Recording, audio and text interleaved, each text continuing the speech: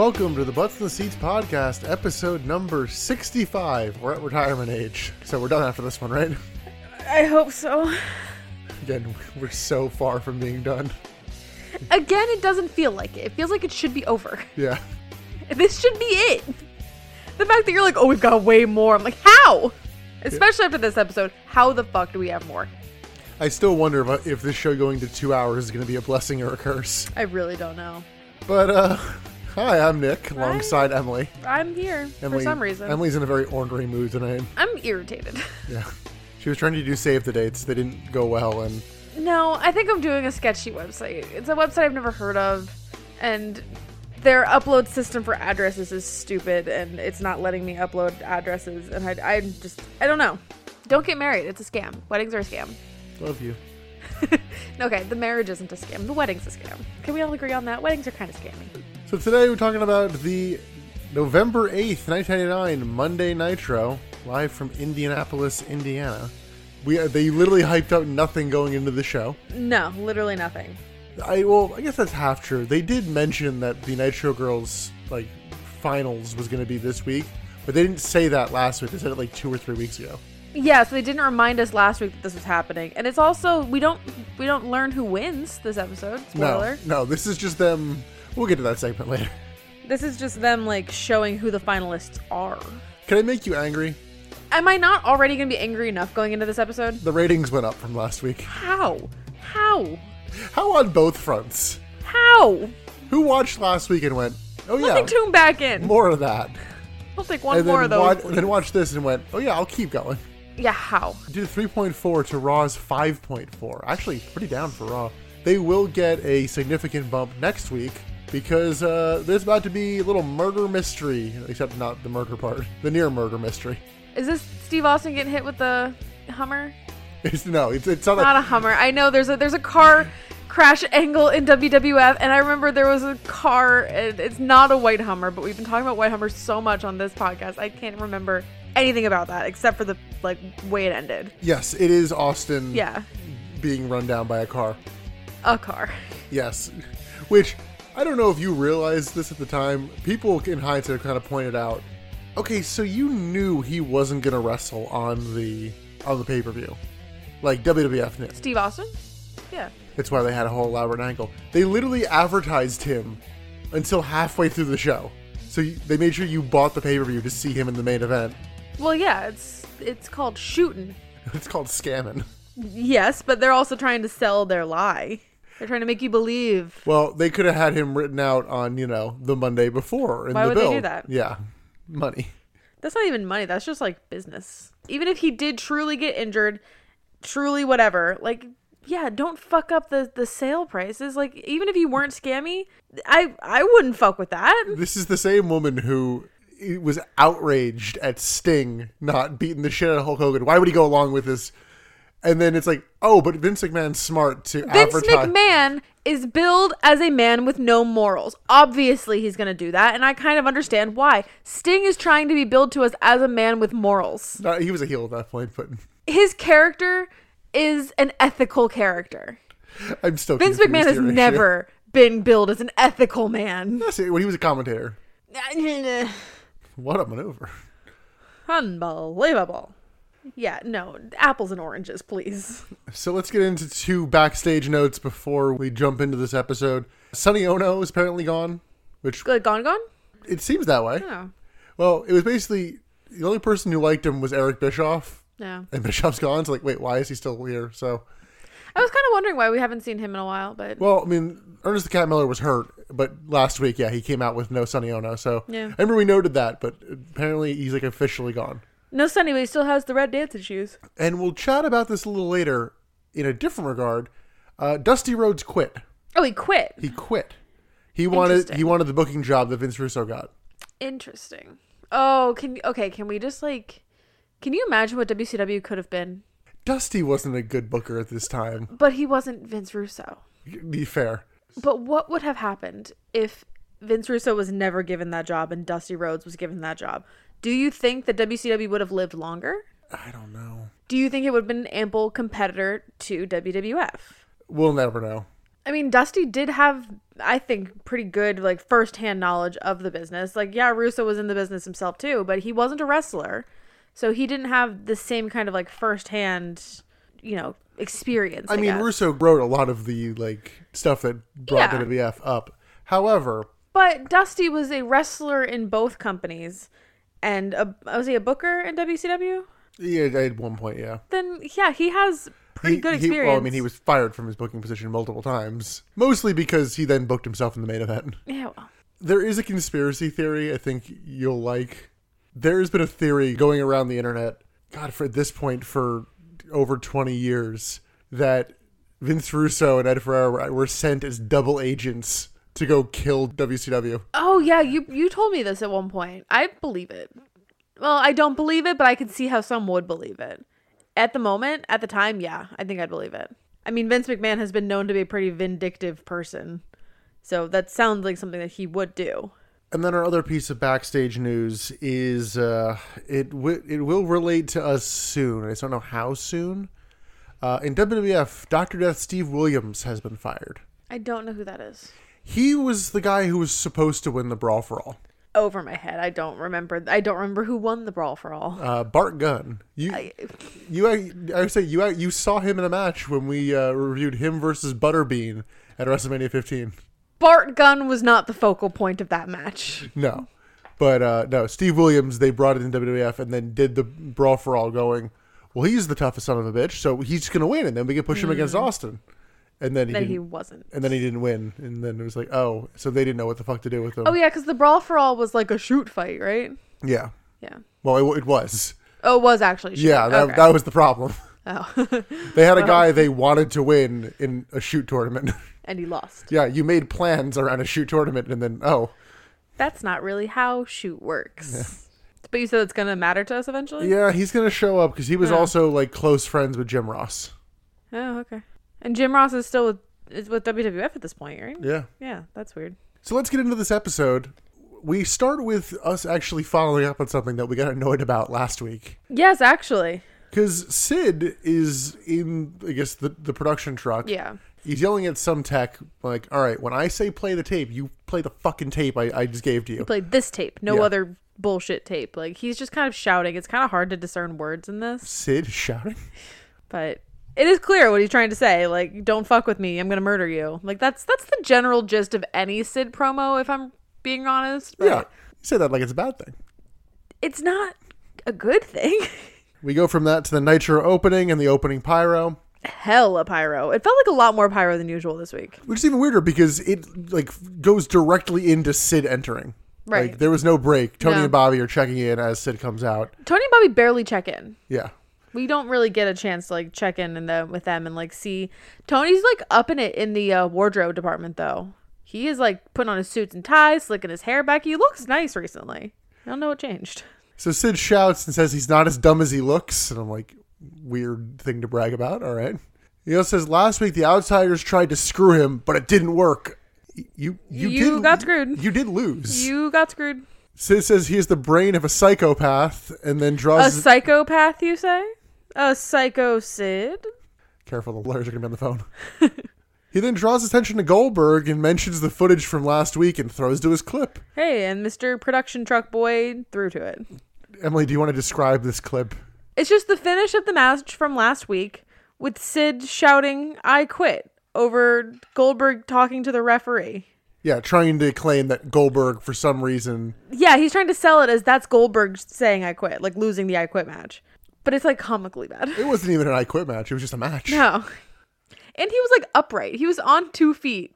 Yeah, and Sid was like kneeling. Yeah. I did right. I expect nothing. And I'm still disappointed. Hall and Nash then come out. Hall has the U.S. title with them, and they get a big pop coming out. They usually do.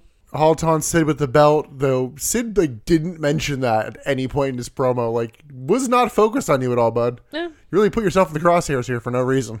Sid says that Hall screwed him, and Hall says he doesn't lay down for anybody. Wait, I thought that they didn't screw him. I thought they tried and failed. I thought that was the whole thing that Sid just fucking said. Yep.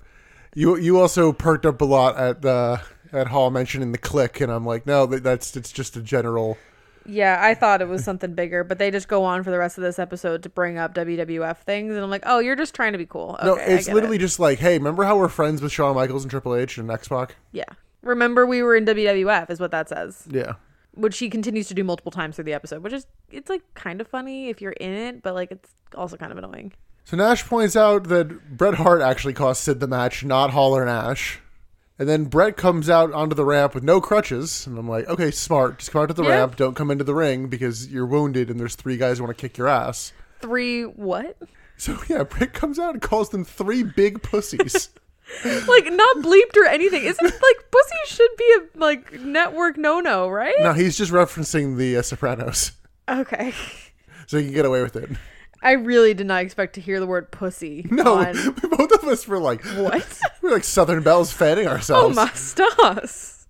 So Bret doubles down on saying Goldberg is still the U.S. champion. Hall then tells Hart to bring it, and Hart walks towards the ring. The outsiders bail, like, as Goldberg is emerging through the crowd. Goldberg spears Sid and then challenges Sid to an I Quit match. And I'm like, yeah, felt that coming with how much they're like, I didn't quit, you quit. Yeah. So Sid accepts that match for Mayhem, and so I guess we have not only our first match set for Mayhem, because we know that we have the tournament finals at least set for that, but... There was a line at the end of this that I liked where Sid was like to Hall and Nash, you guys want to play games? And Hall's like, yeah, I like games. They don't give a fuck. But then Sid's response was, you hide, I seek, and destroy. That was not Sid's line. Was it not? No, this is because Goldberg's music hits. Oh, it was Goldberg. As he's like still doing his promo and tells Hall and Nash, maybe it was they're going to play a game of hide and seek and destroy. I just like you want to play games? Yeah, I want to play games. I like games. So this isn't intentionally setting anything up for later tonight, but I guess it is, and we have a match for Mayhem that Woo. I'm substantially less excited for. Yeah, I guess the whole streak thing is just officially dead. Yeah, they dropped that. Especially because he lost to Scott Hall. So like clean lost. Yeah, they dropped that shit. Well, it was like a clear pinfall. Yeah, I was gonna say it wasn't clean, but it was definitely you lost. Yeah, it was a clean loss. Which, yeah, it really makes that whole story entirely. Yeah. I really thought they were going to keep that going because, like, oh, he didn't, get pinned or submit at the pay-per-view. So watch them bring it back next week for some fucking reason. That was in the like transition period between Bischoff and Russo. So I'm wondering if that's just something from Bischoff that got dropped. Yeah. So we'll see these men a bunch tonight. I think actually, do we see all of them twice? Who do we see more? Hall and Nash or fucking Sting? See, Sting I didn't mind. Hall and Nash. I did. I got really tired of Sting through the episode. Oh my god, this man was everywhere. Well, our tournament matches tonight are Bret Hart and Perry Saturn, Norman Smiley versus Kidman. Lex Luger has gotten a bye against Meng because I guess he was taken out last week. That didn't really seem like he can't compete. Yeah. They're going to do Sting and Luger next week. Chris Benoit versus Medusa in Yikes. One that we were like, hey, remember how things were uncomfortable last week? Let's have Benoit face a woman. Yeah, that works. That's about right. Yeah. Scott Hall versus Lash LaRue in, I think, the weirdest match of the tournament so far. Yeah, it sneaks up on you, though. Yeah. Buff Bagwell versus Vampiro, and then Kurt Hennig versus Jeff Jarrett. Also tonight, we're going to get Luger versus Sid and Sting versus Goldberg. Yeah, there's a lot of bangers on this card tonight. I'm trying to think if there are any matches that aren't advertised right here that we do. Probably. Oh yeah, the main event. Yeah, the main match, the big one. Yeah, big one's relative. When it only goes 4.5 minutes, is it really a big one? Was it even 4.5 minutes? Yeah. God, it didn't feel like it. Backstage, Mike Tenay interviews Sting, and Sting calls out Luger's bullshit from last week and threatens to beat the truth out of him. Get used to this. Says tonight will be different from Halloween Havoc in terms of him facing Goldberg, and it's showtime, folks. It's showtime. He actually delivered it a little bit better this week. He did. I didn't mind it. It actually felt like authentic. I also appreciated him not being an idiot, and it was like, yeah, I watched the footage. Lex is being a big fucking faker. Yeah. Like, it made him look intelligent. I'm like, oh, good. They very much are having him be a face again. It's like, nah, just forget that, like, 6 weeks of him being a heel. Well, you've told me from your own mouth on this recording that Vince Russo does not give a shit about heel and face dynamics. So yeah, can we stop acknowledging the heel and face bullshit of it all? He's also a big fucking hypocrite. But can we not do the heel and face thing? Because you go on to make me feel Like, I don't know what's happening. Like, oh, well, obviously he's a heel. Obviously, no one knows who the fuck is a heel and a face. Can we just drop that? Well, that's what wrestling is based off of, so no. I know, but the man who is booking the show doesn't care. And he's a big fucking hypocrite, because he's given Sting a big fucking face turn in these last couple episodes. Clearly, he knows how to turn somebody babyface. Just because he knows how to do it doesn't mean that he's gonna do it. He literally is doing it. He doesn't care. Sting is a face on this show. On this episode, but the next week it might be a heel. He was a face last week, too. But it doesn't matter. He's facing Luger next week. He's a face going forward. It doesn't matter week to week is what I'm saying. So it's like, you can't just say, oh, well, Sting has been a face for this whole run. Like, has he? I'm saying since Russo took over, Sting has actually mostly been a face. Can we, like, middle ground it and say that all of these characters are ambiguous? No, he's a face. Can we just say there is light and dark in all of them? No. Oh, okay, well... I think the problem is Russo's not writing it like there's light and dark in any of them. He's just writing it inconsistently, where someone comes out and makes the save and then is a completely different character the next week. It's not, oh, it's the same character with a little bit of an edge. It's, no, this is a different person now. Right. So don't make me feel like I'm not keeping up when I'm trying to be like, oh, that's not a heel and face thing. Like, I'm doing my goddamn best over here. Listen, just because he's inconsistent doesn't mean it's not happening. Let's move on. Miss Elizabeth escorts someone, oh, who could it be, into the arena. It's Lex. See, you made it was not sneaky. It was pretty obvious that it was Lex, I thought, at least. Well, he was wearing a hoodie, like, pulled, with the strings pulled all the way. Like, I don't want wearing sunglasses. Well, honestly, I looked so quick, I thought it was Kimberly. You thought Miss Elizabeth was Kimberly, yeah. For a split second. And then I think we see us seeing Kimberly in the next segment. I'm like, oh, okay, never mind. Because earlier tonight, Kimberly asked for extra security because of David Flair, and get ready for a fucking lot of this. Ugh. Which, just to talk about it now, David Flair is somehow no-selling getting hit by a car. I know it was at low speeds, but come on. And it was a week ago. Austin's out for like 8 months. Maybe more. I think 10 months. This isn't no-selling. David's just built different. This is what peak performance looks like. Exactly. You might not like it, but... Yeah, I mean, I guess just the slow speeds account for it, as opposed to... I think we acknowledge David took his own bump last week, as opposed to Austin gets a stuntman in. I mean, granted, I've never been hit by a car, and I hope I never do get hit by a car. But the hit that David took, I would think maybe he broke a rib. And you can live with a broken rib. Like, what he did this week, he could do with a broken rib. Well, that's my point, is it was at slow enough speed to where they trusted David Flair, of all people, to be like... You could do this on your own, right? Yeah. Then again, in a few weeks, they're going to have Bret Hart. I don't even know what it is. They're going to have him do something stupid, and he's going to be like, what the fuck am I doing in this industry? Like, my brother died doing something stupid just like this. So they don't seem to have a lot of regard for people's safety. Well, no one ever said that they did. Yeah, I'm just saying, I don't think he's no-selling the car hit. I think no-selling is putting it heavily. He's fine. He's absolutely fine this week. I don't think he got hit that hard. So backstage, Hall and Nash ponder if they also need extra security. And Nash notes that he's gotten his manager's license. Yeah, got it framed. How cute. I couldn't tell if it was framed or it was like a plaque or something. Oh, it might have been a plaque. I don't know. So then we go to the ring. Filthy Animals are here, and their theme plays for about 4 seconds. Like, we cut to them. The theme's not going, and then the theme plays for like 4 seconds, and then they go into the promos. Conan cuts his promo and has a new catchphrase. Oh my god, he's wearing this like beautiful fluffy hat, and he invites Tori over to feel the hat, so she comes and touches it. He says, feel that. That's enough. So this is a thing now. I love it. I feel like last week was more authentic though, so I think that was a better bit than this is. I want this to be a comedy character where he just comes around with like odd textures and just is backstage. Feel that. That's enough. That's enough. Or like it's a guessing game and he blindfolds people and it's like, feel that. That's enough. Now what was it? Oh, this is I hate this promo. I fucking hate this promo. I didn't take a lot of note except for what Ray Eddie did. says something. I didn't take a single word of it down. No. Ray insults Asia's looks and then threatens to hump the Revolution. And he like does humping motions at the ropes. They're doing the whole we're a dog in heat, and I'm just like, ew. Yeah. So this prompts the Revolution to come out, and by them I mean Dean and Asia. We both agreed Asia was looking pretty good this week. Asia's cute. They really did her dirty with the makeup. I think what it was is they kind of gave her the Homer Simpson shotgun makeup before. Asia's very pretty. Yeah. And she's built like a brick shithouse. Yeah, so don't tell her she's not pretty.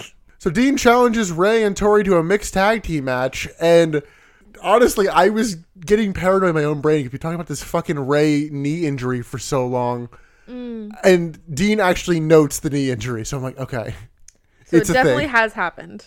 So Ray seems to agree to the mixed tag match, and we get that later, so I guess he did. I guess he did. Next up, we get Norman Smiley coming out in hockey gear to face Kidman. Please, call him by his real name. Oh, sorry. It's Screamin' Norman. Commentary notes that we have a main event tonight. It's Hall, Bret Hart, Sid, and Goldberg in a 4-way ladder match. They call it like Texas Tornado ladder match. Yeah. Why the fuck is it called a Texas Tornado? I know it sounds on the nose. That's an old like Texas like Von Erichs kind of thing. No, well, it's just. But it's just a 4-way. Yeah, because usually that relates to if you're doing a tag team match and everyone's just in the ring at once. And for some reason in that match, again, ladder match, right? There's going to be a special guest referee. Why is there a referee in a ladder match, you may ask? We may never know. Why is there a special referee? I mean, like, somebody seems to go, yeah, match is over. But, like... Yeah, the guy ringing the bell can do that. That's a lot of power for him. You sure about that? I don't know. I'd want that That's job. how we get a Montreal screw job, Emily. Oh, should we be blaming the guy that rang the bell in Montreal? No, Hebner called for the bell. But the guy who rang the bell didn't have to ring the bell. Theories. So yeah, Norman's out in hockey gear. Brian Knobbs and Jimmy Hart come out to commentary. Kidman knocks the helmet off of Norman, and then Kidman spanks Norman for some reason. Yeah, why? Norman hits a shoulder block as Knobbs takes offense to Norman being the king of hardcore. I'm like, who called him that? I guess the fans, but... Yeah, I don't think he ever referred to himself as the king of hardcore. We then get a wheelbarrow wiggle facebuster from Norman, and then he goes for the big wiggle. Hell yeah. Kidman dropkicks Norman to the floor, and Knobbs breaks a hockey stick over Norman's back. He throws Norman back in the ring, and Kidman gets the pin. Boo. Yeah, this was the least fun of all the Norman stuff lately. Yeah. I think they kind of wrote themselves into a corner of, shit, he's in the tournament. We need to have him lose at some point. Yeah, and they're not doing my boy very, very good either. Yeah, Billy Kidman hasn't done anything, it feels like, in a few weeks. Well, the filthy animals are becoming more and more, like, gross. Yeah. They're not like, oh my god, that's my favorite characters. Like 3 of my favorite wrestlers are in that faction, and I don't really want to see them. I know, it's like, so ugh. sad. Yeah, like Eddie's actually done soon, and I'm like, I know. This is the last we're gonna see Eddie in. I bet. Yeah, they all leave at that one pay-per-view, but Eddie's last match is like a month and a half before. Shit. This was nothing match. Let's go backstage. Sting looks for Lex Luger. Lex is hiding in a laundry room. Yeah, not well. They're just like standing. Yeah. They're not like crouched behind a machine or anything. Here's how not well it was. Sting was looking for him, and they managed to cut directly to him. Right. So clearly the camera found him pretty fucking quick. I mean, yeah. Are you just making like Sting look stupid? David Flair is here with a crowbar again. With his psycho eyes. Yeah. They threw some makeup on him just to kind of make it look a little crazy. They darkened up the circles under his eyes. Yeah, it looks like they're going for the whole sleep-deprived nut job sort of thing. Yeah. It works. It works quite well.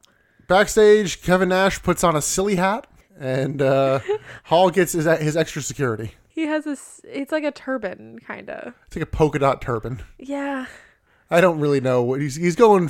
I don't know what he's going for. Yeah, it's a mix of a lot of things. There's some Johnny Carson in this. There's some weird children's cartoon shit in this. Yeah. I don't know. He puts on a great voice later, though. We'll have you do an impression of that later. I cannot. It's going to come out as a Jerry Lawler impression. It's not that far off. So Sting comes out to the ring, not for his match. Sting calls Lex out and gives him 3 seconds. I thought he said 3, but 30. Oh, did he say 30? He said 30, yeah. Okay. Sting says they can do this nice and easy or nice and rough. Liz comes out and slips on the covered ramp. Yeah. Once again, the women have the ramp covered for some reason. Because they're wearing heels, and they can break their ankles if they trip. Have you ever worn heels, Nick? Yeah, no Lex here. Liz says the package wants to apologize and that Lex treasures his friendship with Sting. Sting then awkwardly, threateningly hugs Liz, taunts her for a bit, and is like, you need to tell him to come out right now. Basically implying, if he doesn't, something bad will happen to you. Yeah. So Luger's music hits and he comes out to the ring. Luger says he comes in friendship and they can work this thing out. Tells Sting not to listen to the fans. Once again, He's a face. Luger says he's sorry, but gets distracted by the fans in the middle of talking, and then says they need to mend the fence between them. I did note, Luger says he's sorry. Luger never admits what he did. He just goes, sorry about that. No. He never says for what. He just like, oh, sorry you're upset, basically. Yeah, I didn't like this. I don't like this character work on Luger. It doesn't make him look good. It doesn't make anybody look good. I thought it was good. He's a manipulative, toxic friend. I mean, sure, he's manipulative and toxic. I just don't like this angle of, like, I don't know, trying to come out and be like, we're blowing this out of proportion. Like, it's a little gaslighty, but I don't like it from Luger. I think from somebody else it might be better. I don't like this from Luger. I think you just described Lex Luger's career. I don't like this from Luger. If it was somebody else, maybe, yeah. I can get on board, but not Luger. No, he just doesn't do it well enough. It almost comes off like he's trying to be sincere, and it shouldn't. It should come off slimier.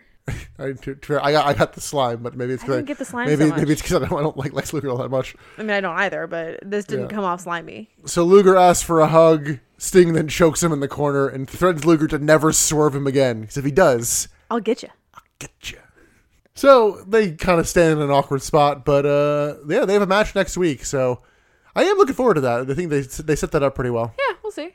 Backstage, Kimberly gets confronted by somebody off camera who I guess plans to murder her because like the lights go out, like a red light hits. Yeah. And it's like, oh, I guess this is it for that this week. But no, whoever it was, it's David Flair. It didn't sound like David, but then we cut to commentary and one of them was like, was that David Flair? Like, was it? Yeah, like she's cornered. I don't know how she got out of that because we don't see her leave.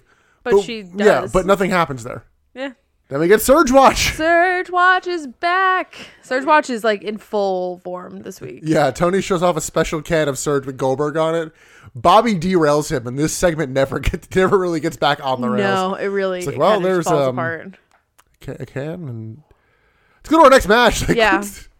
What were you going for there? I think he was just trying to advertise the like character specific cans, and then Bobby was just like, ah.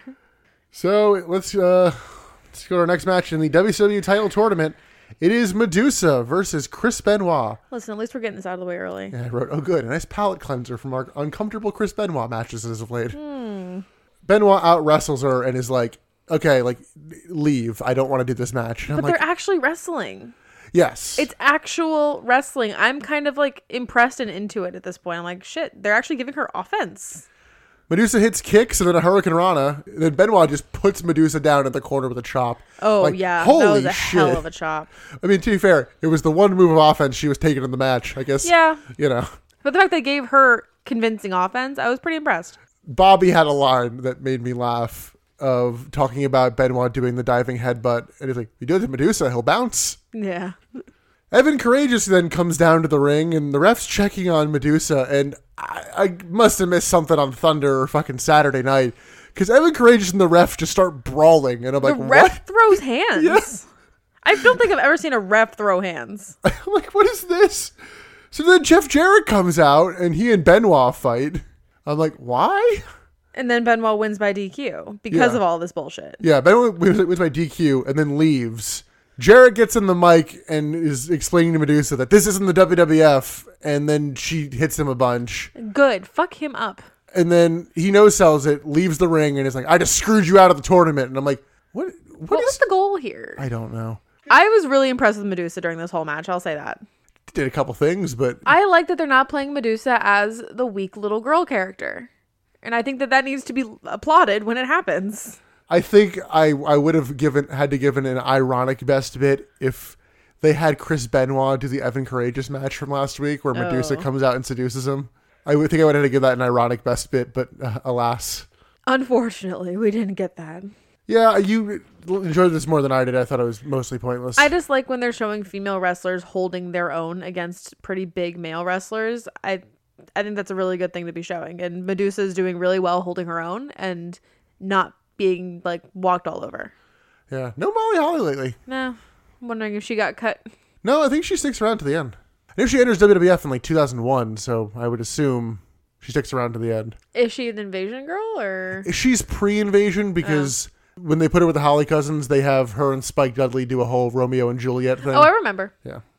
I remember. Let's go backstage. We get our Dr. Claw segment. Chavo Guerrero pleads his case to Vince Russo to be on TV, and Russo's not impressed. It's like Chavo was getting fired. It half seemed like that, but He better not be getting fired. he is also around for a while. I don't know what their end game is for this.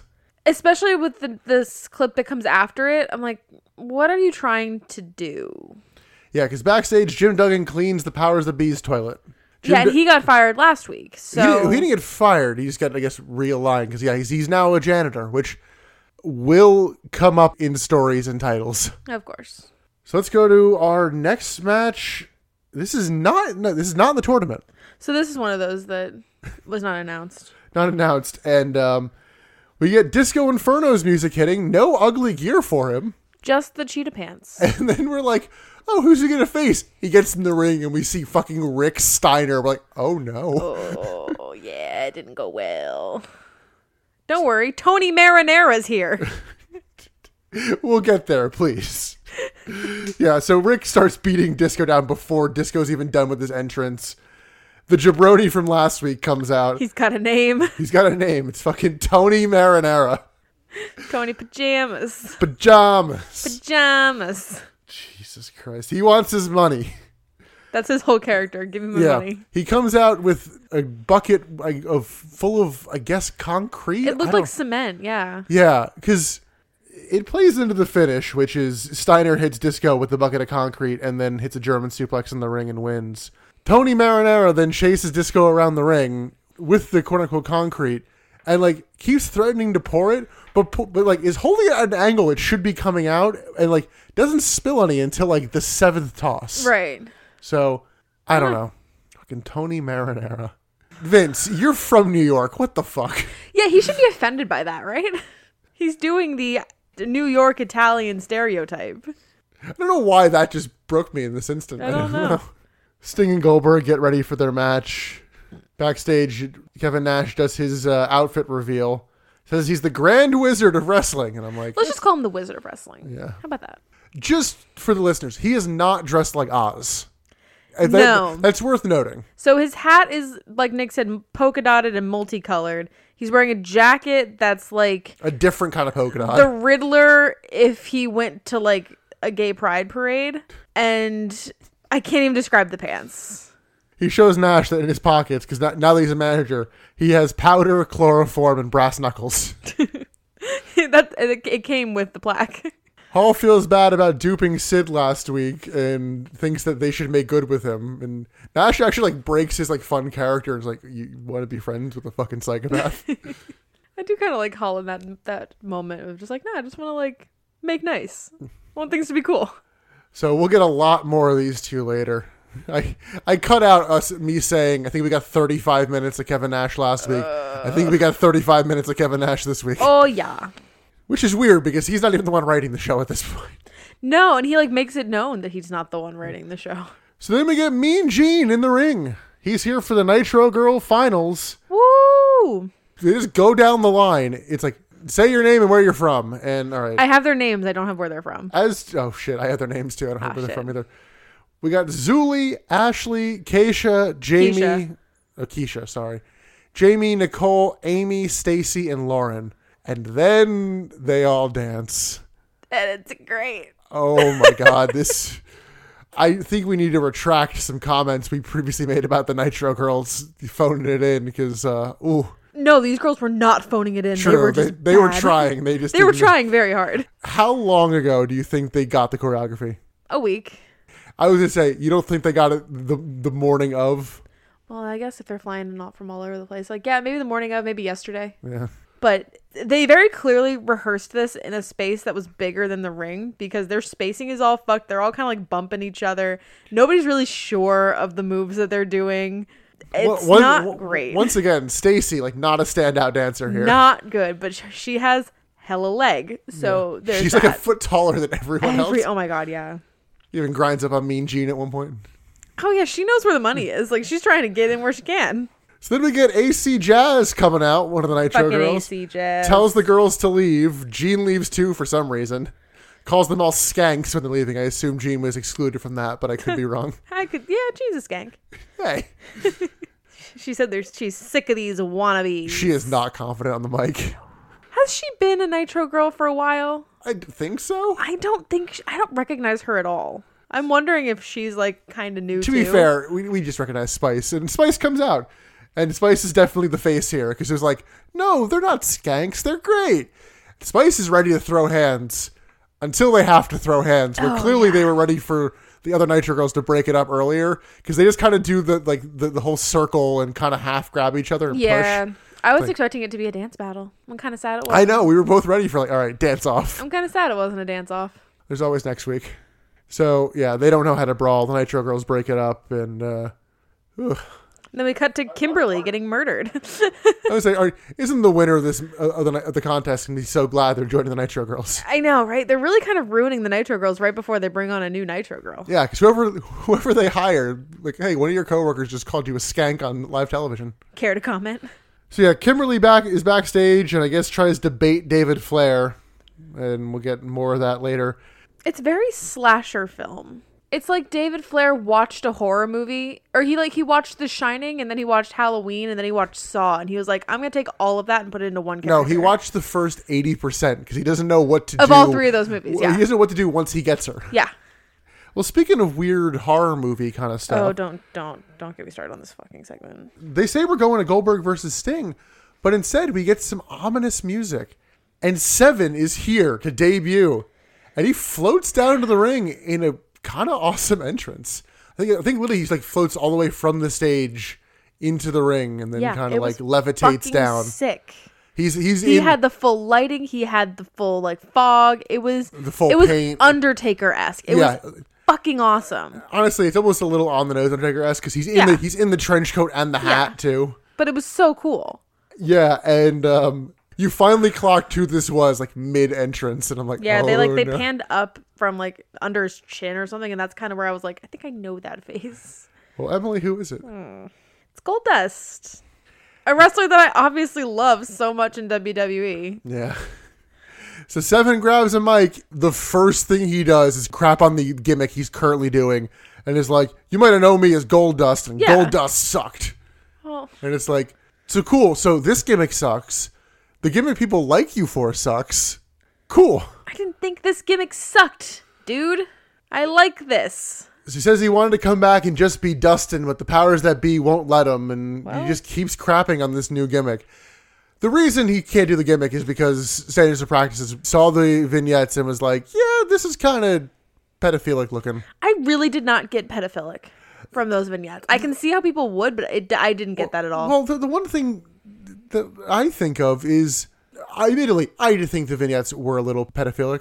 I didn't think the character was going to be. Like, no. I didn't think Dustin Rhodes was going to come out here and play a pedophile. I just thought he was going to be a weird, spooky character. The vignettes, I really didn't get pedophile. I got monster under the bed. Yeah. I didn't get, like, this is a strange man outside your kid's window that's going to abduct him and, like, molest him. I just got, like, your kid is having nightmares, and this is what he sees in the reflections in the window. It's scary. It's spooky. It's a monster. I didn't get pedophile. So Seven tells the powers to be to take Goldust and Seven and shove it up their ass, and they can kiss his ass. He also notes that last week his father called him, and I'm like, bullshit. You and your dad don't really talk. Oh. But apparently Dusty is gone from WCW, and he implies that he got fired. No, he quit. Dustin is pissed. Dustin promises to make the writers' lives, WCW and TNT hell, and they will never forget the name of Dustin Rhodes. We had different takeaways from this. I fucking hated this. I thought this was awful. I thought this was assassination of the brand, of the character, of the person of Dustin Rhodes, of WCW as a whole. I thought this ruined almost everything. I thought this is where this should die. If I was a fan watching this, I'd be like, oh, this is canceled. Fuck me. I'm going over to the other show.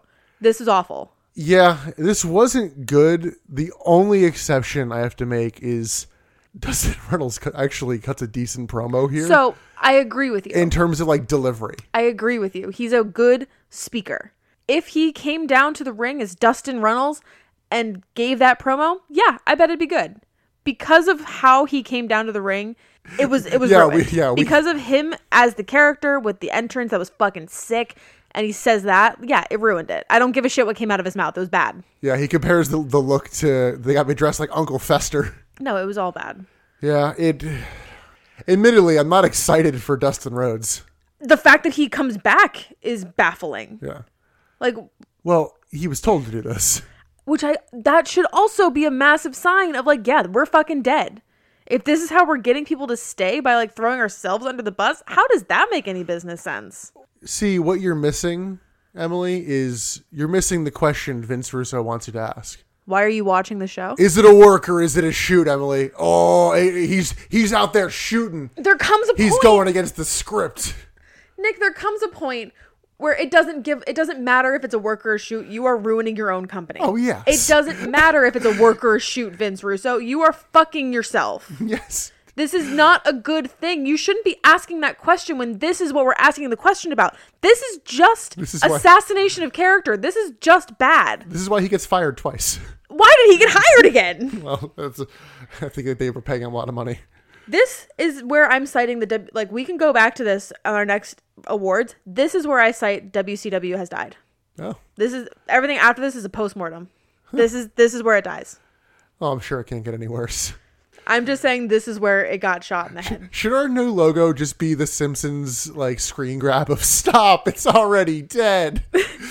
Make that our Twitter banner. It's not a bad idea.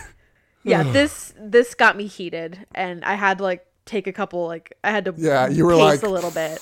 I was done. really fucking angry because I was so hyped about the intro, and then it just got shat on. I was ready to be done for the night. Yeah, I almost wonder how much money went into that. Probably significantly too much.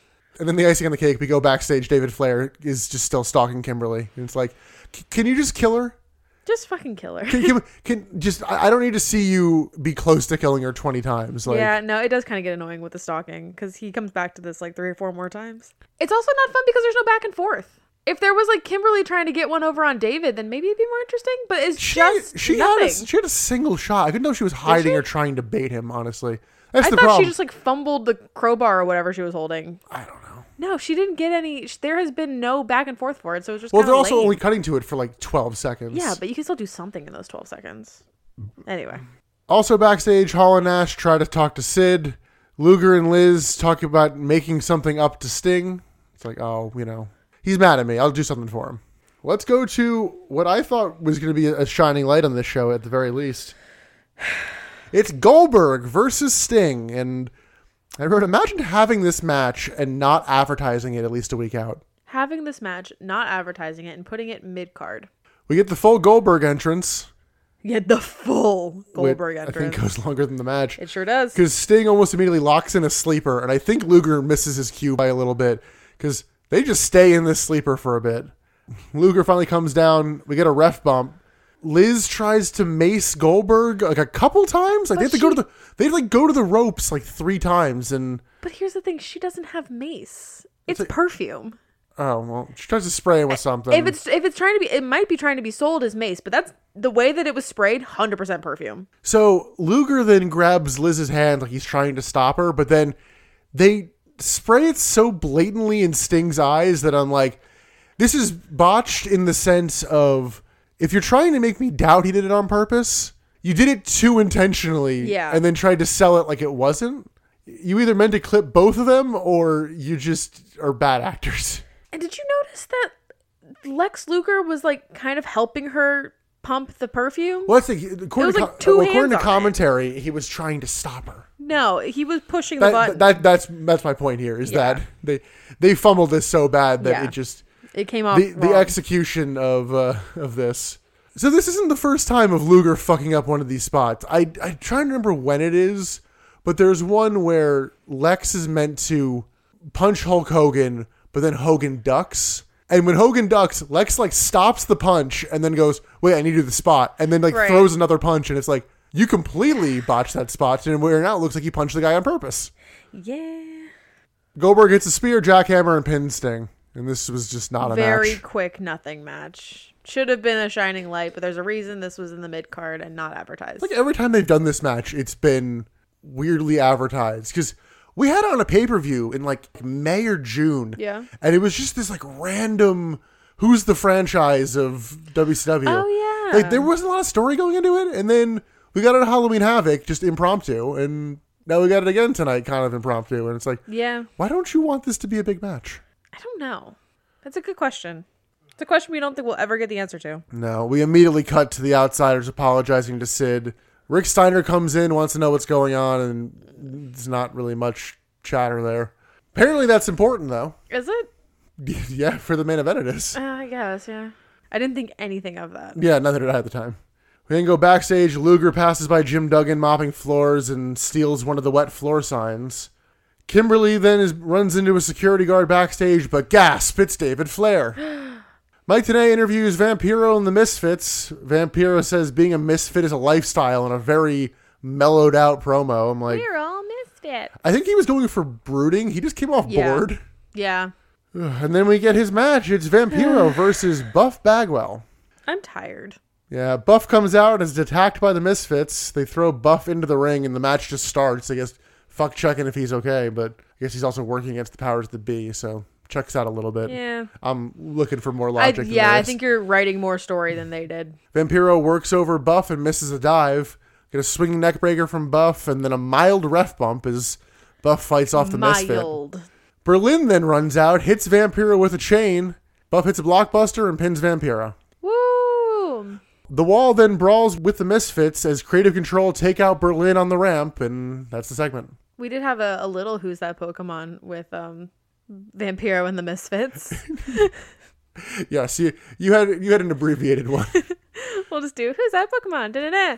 It's Team Grunt. No, it's Team. I think of Team Yell. Oh, it's Team Yell. The Team Yell grunts. Yes. Or Team Yell and Team Skull. It was like a combination of the two. Yeah. Not quite a Pokemon, but Pokemon adjacent. Well, I was going to say if the Misfits are Team Yell, that makes Vampiro Marnie. That tracks. So yeah, once again, barely a match. Yeah. Backstage, Lex Luger feigns an injury laying next to a wet floor sign. Call him Slippin' Lex. The EMTs check him out and they're like, we're pretty sure you're fine. Fucking gaslights them. He's like, I'm not. I'm injured. You got to take me to a hospital, man. What do you know? Are you an orthopedic surgeon? I'm like, bud. He uses that line a couple times. He does. He learned the word orthopedic and just ran with it. Let's go to our next WWE title tournament match. It's Perry Saturn versus Bret Hart. Thank God for this match. Shane Douglas comes out with Perry, pops on the commentary. Bret starts the match working over Perry Saturn's arm. Saturn counters a hip toss and hits a springboard knee. Starts working over the leg of Bret. I don't know what the springboard move was supposed to be, but it ended up working out well enough. I think it's Tony on commentary says, in like an ominous way, like, oh, I've seen this before with these two, of like something bad's gonna happen, like I've seen this before.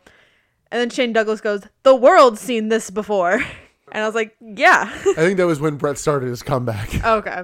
That is like the line of like, the world's seen this before. Like, we've seen this match. We've seen this. This has been done. Not in a bad way, but we've seen this. Saturn locks in a knee bar. We also get a T-bone suplex to Bret, but Perry misses a lion salt.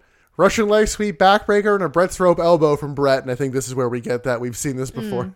Bret goes to pin Perry Saturn, and Asia gets up on the apron. The referee misses this, and Bret has to literally point out, like, no, you're supposed to look over here. I think you can try to like write that as Bret trying to tell the ref, like, she's trying to interfere. She's interfering in my match. Like, I can see it being written as like he's being a tattletale. I see how you see it too. But if you can rewrite it. If he had done it after Saturn kicked out, it was just like in the middle of the pin where it's like, hey, stop looking at me pinning Perry Saturn. Yeah, no, because you're Saturn right. like only kind of kicks out. Yeah. Bret gets a sharpshooter in, but Shane Douglas hits him with his cast. Saturn hits a Death Valley driver, but Bret kicks out of it. Yeah. A little mild pop for that. I feel like they could have been a bigger spot. Bret gets thrown to the floor, and Dean runs out to attack Bret like really quickly. It was like jump scare. He zoomed. Chris Benoit then runs out to make the save, and Saturn dives onto both. Saturn gets back in the ring and tries for a sunset flip, but Bret rolls through it, locks in a sharpshooter, and gets the win. And for most of the last like a minute of this, Shane Douglas is just screaming into the microphone. I did not hate Shane Douglas on commentary as much as I thought I would. It's I kind of liked him. I thought it was kind of charming. Yeah, the problem is we tend to like Shane Douglas on commentary. We don't like him cutting a promo.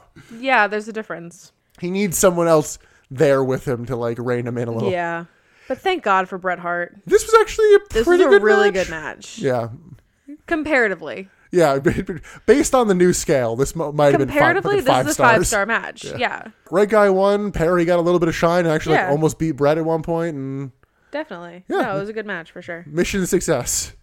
We then immediately cut to Kimberly pleading with creative control. Like, I don't think Brett is even up by the time they cut away. No, he's not. She's like, okay, I need to talk with the powers that be. And they're like, nope, maybe later. We'll see. We don't see.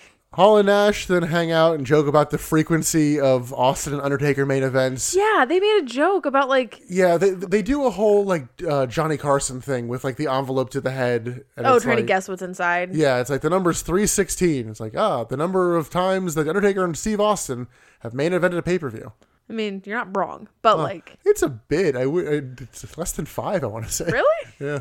Well, together, no, but like in general. No, they were saying facing each other. Oh, well. That was the joke, is that, we're so tired of this matchup. None of the words were directed toward the camera, so I don't feel bad about missing words. Yeah, so Hall asks if 316 is actually the number. And it's like, no, what are you talking about? And he's like, well, I was drunk most of the last year. And I'm like, oh. And it's funny because it's true. I don't even know what this other segment that followed this was, but I just heard Luger is hurt, in quotes. Oh, I don't know. We didn't get Booker T coming out.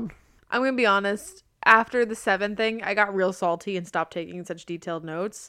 So I'm just kind of spitting out sass in my notes at this point. So I don't really take note of all of the backstage segments. Fair. Booker T comes out in street clothes, and apparently Stevie Ray has been suspended for losing to Buff Bagwell last week. Oh, I want it to be known, too, that Nick rewound the file while we were watching so that he could wave back at the guy holding the Hi Nick sign. Hello. If you're out there, hello. He backed it up because he was like, oh, there's a really important sign in the audience. I was like, oh, this must be a joke or something, like something that goes on in wrestling history. And then he just like stops and does a little stupid wave at the screen and it says, hi, Nick. Like, fuck you, man. So Stevie has been suspended for losing to Buff last week. Apparently, actually, backstage, they're trying to renegotiate Stevie Ray's contract. Oh, really? Yeah, and trying to pay him less. Yeah, well, he kind of deserves less. He's not really doing anything. I saw somebody on Reddit talk about how great all the B Team stuff was with Stevie Yeah? Ray, and I'm like, dude, Yeah? what? Hot take. I started typing out a whole diatribe, and I went, no. If he enjoys that, it's lost on him. You know, don't yuck someone's yums, especially 20 years later. But that's all this podcast is. No, So don't direct them to our podcast. You can yuck someone's yum. I don't want to That's yuck fine. anybody's yum. I want everyone to find happiness where they can find happiness. This world is dark enough. If you think that the B Team was great, I'm glad you found joy. I hope you found peace. Look, if enough people say yum and it should be a yuck, that yum is going to become the standard. So Booker says he's not supposed to be here tonight, and I wanted to do a Clerks joke, but I Not did. even supposed to be here. And calls out Creative Control and Jeff Jarrett. Booker says they can come out, or he's going to unbutton his shirt, slap them in the face, and drag them out to the ring and whip their ass. What an odd, specific threat. He doesn't want to mess up his shirt. Booker says he will suspend Creative Control's damn life. And I'm like, holy shit. Get him. That's a great line. It is. He says he wants a Harlem street fight against Jarrett or all three. I don't even know. Jarrett and Creative Control come out. Jarrett goes over to commentary, and it's like, no, Creative Control, you face Booker because I have a match later. We get lots of Stroke, Chosen One, and Slap Nuts talk from Jarrett on commentary. Yeah, I kind of tuned Jarrett out on commentary. I was kind of watching. I was hopeful that some of Booker T's hits were a little stiff. Yeah. Booker brawls the Creative Control and actually gains control early on and like overcomes the numbers until Jarrett comes in. And then I have no idea who this is. Some large black woman, like Jade Cargill looking woman, Yeah. just comes in from the crowd and like tries to brawl with Jeff Jarrett. But she's And- very clearly a wrestler. She's Oh, in yeah. wrestling Yes. attire. I've seen movies where someone gets shot in the head less dramatically than she gets hit with Jarrett's guitar. Oh my God, Holy yeah. shit, he clocks the hell out She of got her. obliterated. So the ref then calls for the bell, and I'm like, okay, I guess no contest. And JJ murdered a woman. We need to call this match. Creative Control beats down Booker, and eventually Booker helps the woman to the back. Yeah, I have no idea who this is, so I'm looking At forward first, to I thought it was Charmel because I saw black woman with Booker T. I'm sorry, but she's built like she's Oh, yeah. jacked.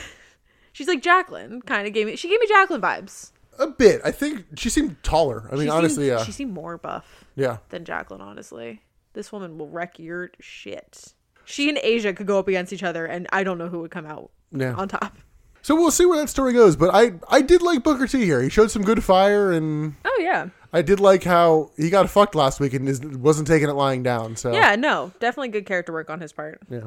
So backstage, you get Mike Tenay interviewing Lex Luger and tells Luger that, like, no, you're facing Sid. Luger's like, oh, I'm hurt. I can't do it. So Tenay tells him, I spoke to the powers that be. If you don't face him, you're out of the tournament. I hope your knee heals up. Yeah. It gets one of those with, like, yes, you're faking. We know you're faking. Yeah. Everyone knows you're faking. Get your shit together. Let's go to our mixed tag match for the night. It's Tori Wilson and Rey Mysterio versus Dean Malenko and Asia. And I don't have faith in Rey and Tori from the get of this match. Tori's outfit might have given the game away. Tori comes out in what can only be described as nipple covers and the tightest leather skirt with like a slit up the thigh. And high heels. High heels. I'm like, girl, you're not wrestling. Listen, Stacy was here. She feels threatened. Maybe. And we know that Rey is not at 100%. So, like, Yeah. the whole combination, I have no faith. Rey does more than I thought he would. Yeah, he does. Because almost immediately, Asia handcuffs Tori Wilson to the top rope. And it's And like, that's how we get Tori out of this match. which, Cool. admittedly, I guess it helps the character of Tori not look weak. Because otherwise she would come in to at least try to help. But what the fuck was Tori going to do in this match? Nothing. So Dean works over Rey's knee. We get a delayed vertical suplex from Asia to Rey. I'm like, nice. She's awesome. I really like Asia. The two beat down Rey, and Rey hits a vaulting drop kick. And that was the spot where I'm like, oh, okay. So I guess your knee's not obliterated, but No, it's probably just like a little sore. I think he does need surgery because they do write him off here. But there is like a level of like, okay, I can work through it a little bit, but I Yeah. will eventually need to get surgery. Basically, Mick Foley in most of 99. Well, yeah. Rey dropkicks Asia and then tries for a Bronco Buster on her, but Dean pulls her out of the way and Rey crashes into the turnbuckle.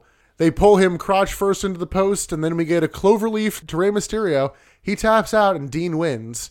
He's not in it for that long. The Filthy Animals make the save, and Tony's like, oh, well, this is a serious injury to Rey Mysterio. It's like, this was not an injury angle. He lost a match. Like, Right. there was nothing different about that match to any other match they've ever had. I mean, minus quality. Well, I mean, that's But a like, given. it was just like, he lost to a cloverleaf. Oh, his knee is like destroyed. It's like, what?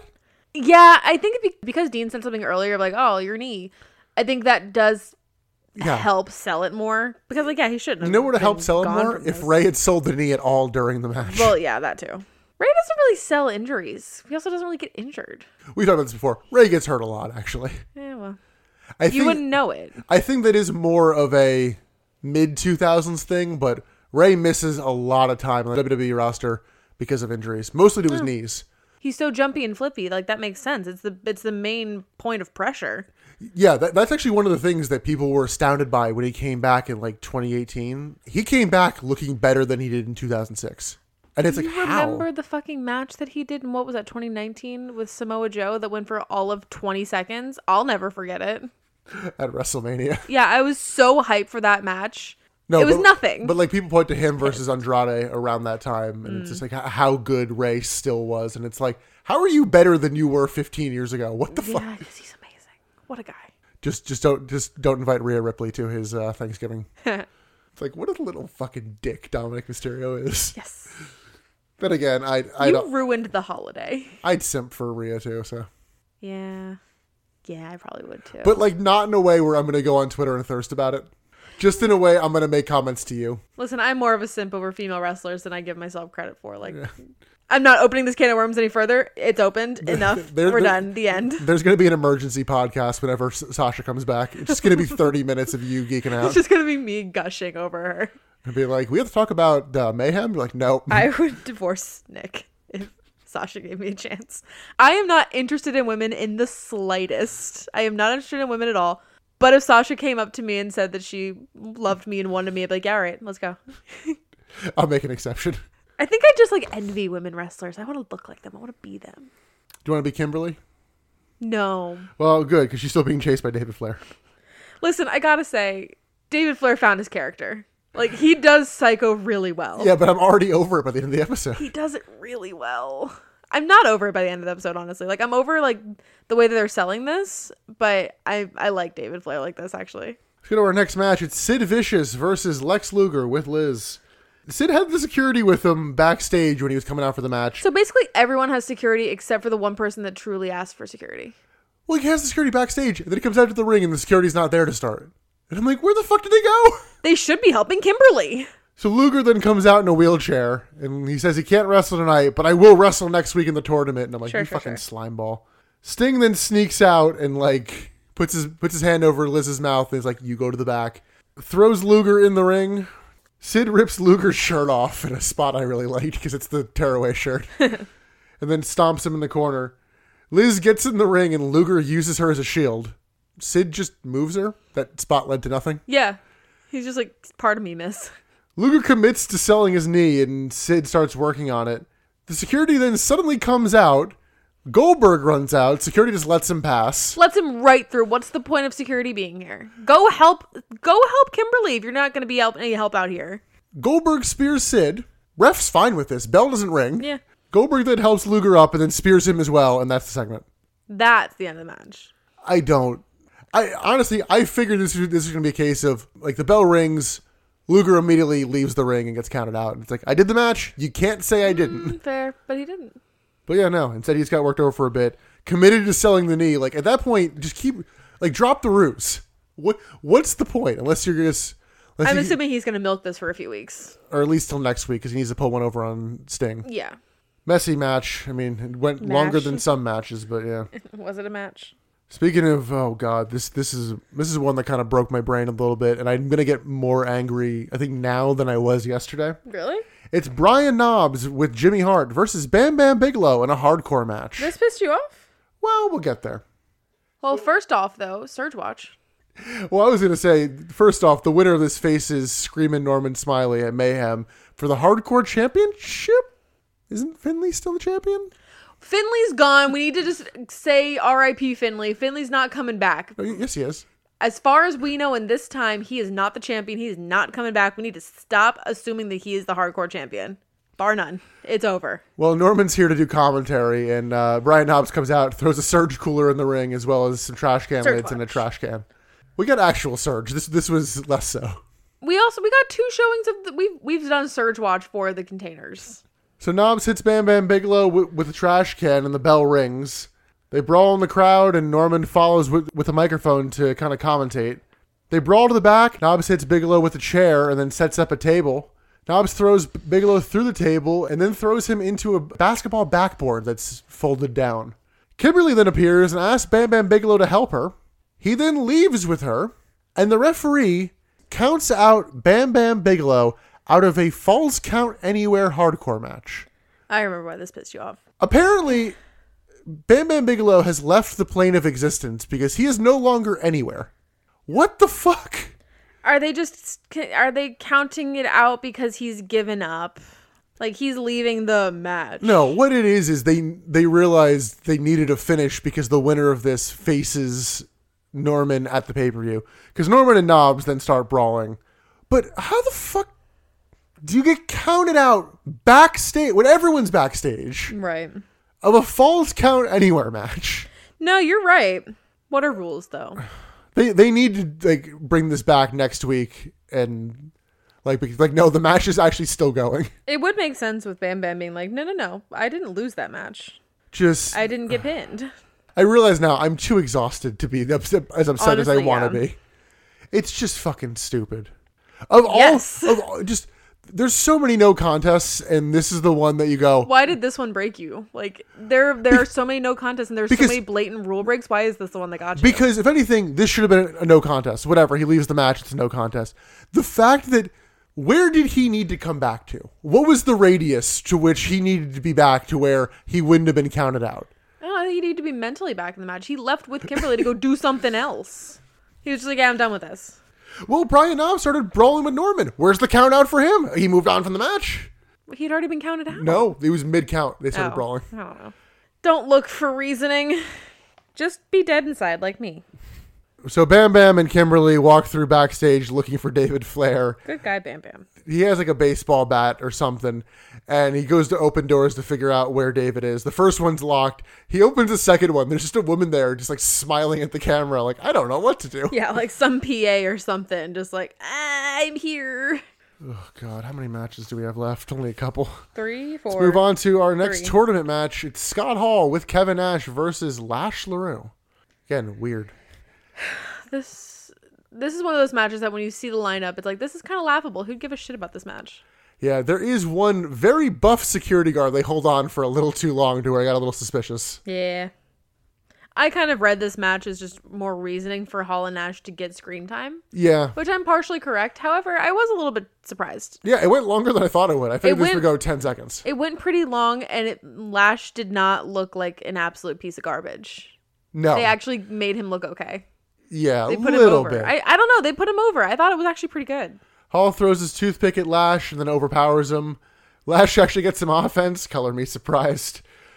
Hall calls for a test of strength and then just pokes Lash in the eyes in a spot I liked. Very character appropriate. Hall hits a choke bottom and messes around with LaRue, like slapping him on the ground. Oh, I did like the little like head slaps. Like not really hitting very hard, but it's just kind of like... Bap, bap, bap, bap, bap, bap. Yeah, just a you're not in my league kind of moment. Yeah. Hall locks in an abdominal stretch until he just throws Lash to the ground, and Hall baits the ref so Nash can punch Lash. Lash gets his boot up on a Hall charge and gets a bit of a comeback, including a top rope missile dropkick. But Hall counters shake, rattle, and roll, and then hits a last call, follows that up with an outsider's edge, and Hall gets the win. I really enjoyed this match. I know that you're kind of like over it. Well, but I mean, commentary does try to put Lash over. I think they did. I don't think it needed commentary. I think Lash got over in this match. He got a little something in the fact that he didn't get, absolutely killed, but it didn't make me think Lash was anywhere near the league. It didn't make me think he was anywhere near Hall's league. However, it didn't make me think that he belonged in the bottom of the barrel tier that he's been in.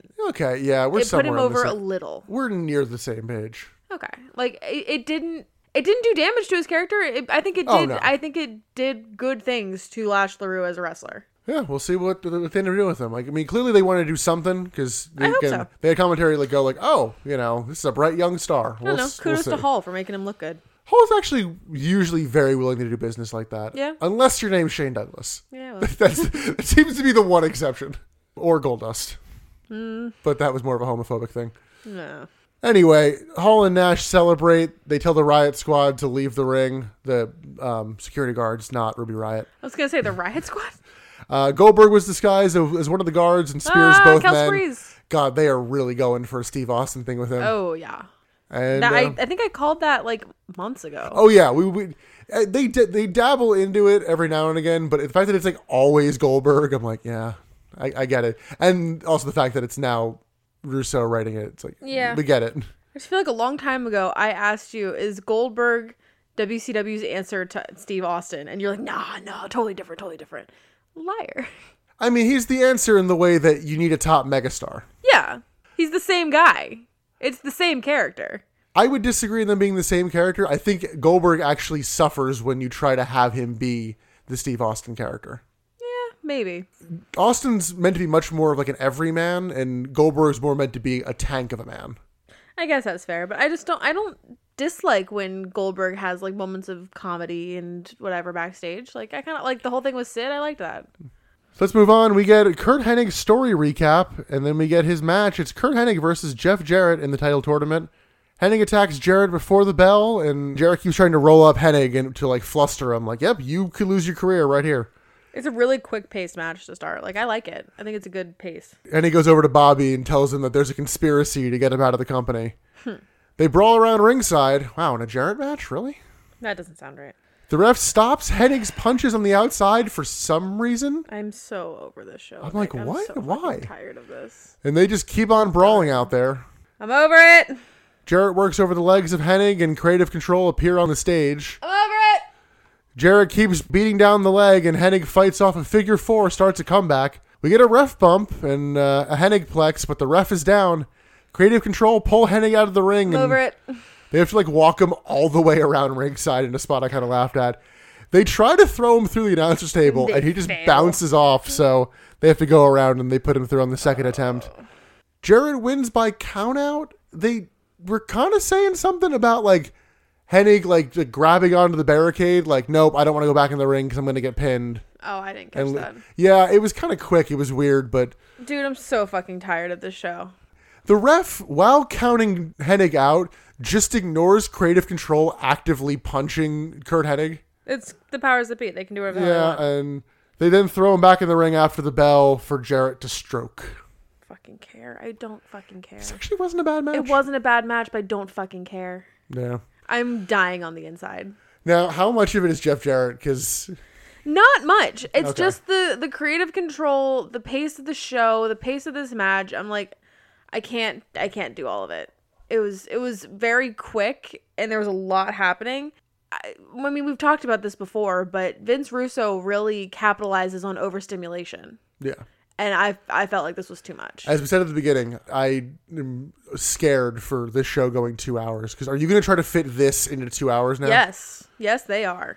So, Emily, we're almost there. Next up, we get Kimberly coming out to the ring, and she calls out David Flair, tells him to come out, and he does. He's looking pretty insane.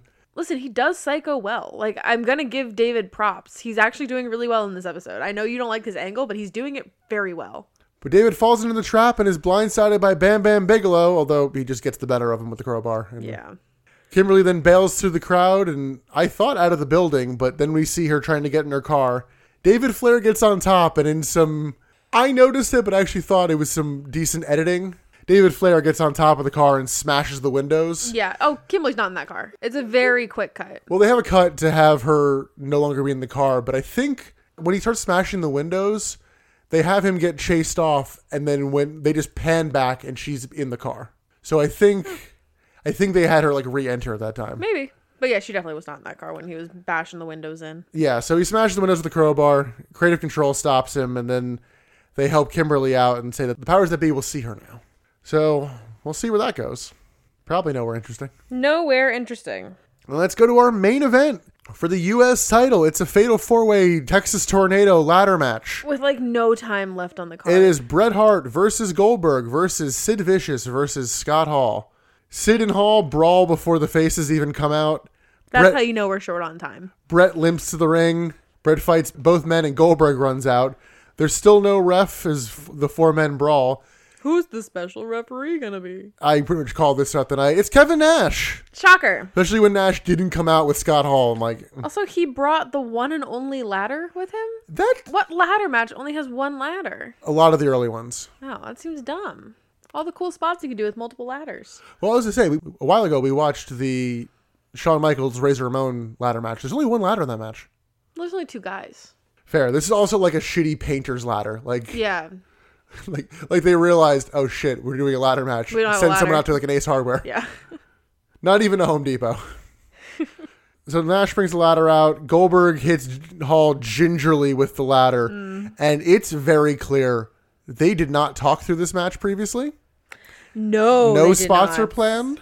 And to the point where everyone's just kind of like wobbling around the ring looking at each other like, fuck, what do we do now? Yeah, there's a point where Goldberg goes to hit like Sid with the ladder. Sid like fights it off at first, and then Goldberg just kind of stands there and like tells Sid to just turn around. Like doesn't even like kick him or anything, and then Sid turns around to get a ladder shot. They just messily brawl, and somewhere in this brawl, Tony announces at Mayhem it's going to be Kimberly versus David Flair. That's what the powers that be had to tell her. Yeah, no one knows what to do. This is awful. Rick Steiner runs out and hits a Steiner Bulldog on Sid. Swerve? This just sucks. Goldberg and Rick Steiner brawl. Bret climbs the ladder, grabs the belt, but Nash hits him with a baseball bat after he has the belt. Which, like, So that should end the match. So Nash is then holding the title and kind of holds it like near the top of the ladder. Hall climbs up one rung. Nash hands him the belt, and we have a new U.S. champion. Could have seen that coming. This is awful. This sucked. This just sucked. It was flat. It was boring. It was poorly worked. It was short. Yeah, thank God. There was a weird... Can you imagine if this went longer than 5 minutes? There was a weird Rick Steiner swerve, came out of nowhere and doesn't feel like it's going anywhere. No, I don't think it will. This was a shitty end to a shitty episode. Yeah. Not as bad of an episode as last week, but still, like, this one made me want to die more. Last week I was more, like, laughably bad. This was just like, what the fuck did I just watch? I'm over it. Yeah, we got through this one in one sitting. Ugh. But even though I wanted to die after the 7 honestly, segment. most of this left my brain after watching it. Obviously I recalled it as I'm going through the notes, but I was just like, we were about to sit down and I'm like, oh yeah, we have a poll match. I'm like, no, that was last week. That was last week, baby. And with that, let's get out of here with best bit, worst bit if you have one, and MVP. Oh, my worst bit, you already know it. Yes, but Emily, let's start with best bit. There were very few shining glimmers of light in this episode. Yes. But I gave it to the Perry Saturn Bret Hart match. Yeah, I'm going to do the same. Yeah. It was just obviously the best match on the card, and both men actually looked like they gave a shit about what they were doing, which is rare. Yeah, it was the one that was actually given a little bit of time. Yeah. Would you believe it? You give two guys who can work a little bit of time and they produce something They make decent. a good match. Who'd have thunk it? Emily, what is your worst bit? Obviously the 7 bit. Obviously. Anybody who was listening to this podcast and didn't think that was going to be my worst bit, you're fucking stupid. You're not listening.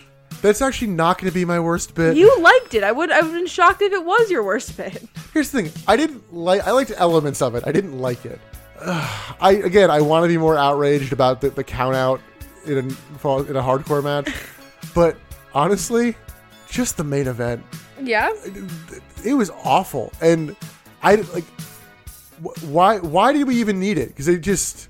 Hall was already walking around with the title. Oh yeah, it was incredibly time wasting and useless and stupid and unnecessary. Yeah, Nash is the ref and he just gave him the belt and I'm just like, what? Why? Why did we do all this? Really? As soon as Nash came down, you should have known who was going to win. Exactly. And the fact that Brett actually takes the title down, yeah. Honestly, if he had hit him before he gotten it down, I mean, I guess it would have been less screwy, but I don't know. I have no idea who my MVP is, Nick. Okay, I actually have one. Go for it. I'm gonna give mine to Booker.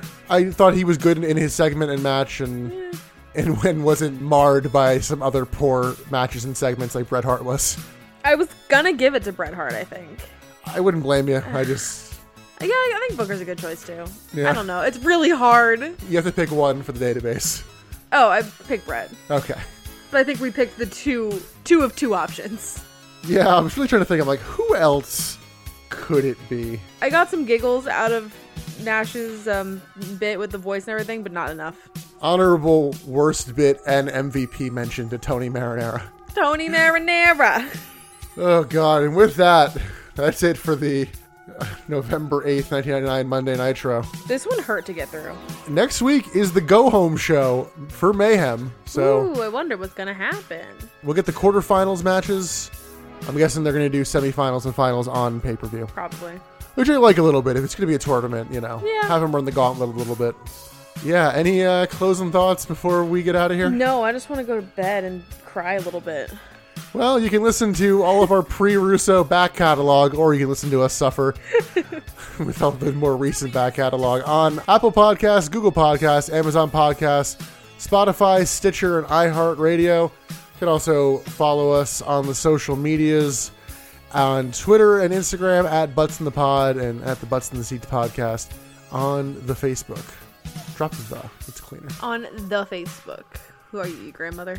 I just want to note once again your comments a few weeks ago of you begging Vince Russo to come to the show. Oh, I know what I asked for. And you getting mad at me when I was kind of telling you to be hesitant, like basically saying, be careful what you wish for. And you're like, well, why am I the only one excited?